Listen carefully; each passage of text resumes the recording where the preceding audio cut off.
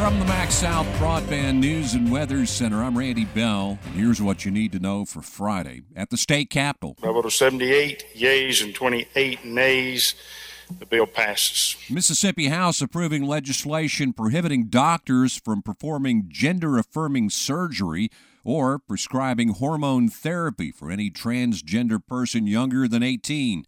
A violation could result in the doctor's license being revoked.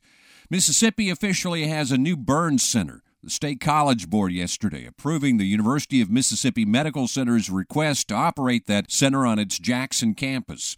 When another burn center in the capital city closed last fall, UMMC announced plans to pick up the slack so that burn victims in Mississippi don't have to be sent out of state. It'll now be working with the state health department to finalize the accreditation for that new Mississippi Burn Center. Gas prices are up an average of 13 cents in Mississippi in the past week, a jump that's been blamed on higher oil prices. AAA says statewide this morning gas has climbed back over the $3 mark to $3.01, the first time it's been that expensive since late November, and it's about 30 cents higher than the prices we were seeing right before Christmas.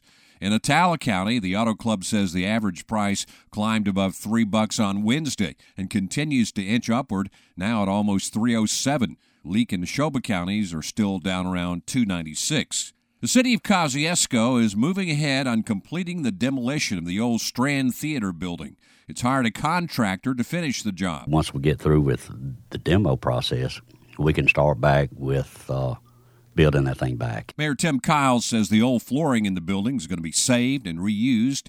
The project suffered a setback last year when a storm ripped the roof off the old theater. And Kosciuszko is among almost 24 Mississippi cities getting some help in capturing their economic potential. A new community branding grant project is a partnership between the Mississippi Hills National Heritage Area and the Mississippi Main Street Association. It's aimed at helping the cities market their assets to attract visitors while benefiting local residents. A series of community workshops will get underway next month. Find the latest news and weather online now at breezynews.com, kicks96news.com, and cruiser98news.com. From the Max South Broadband News and Weather Center, I'm Randy Bell.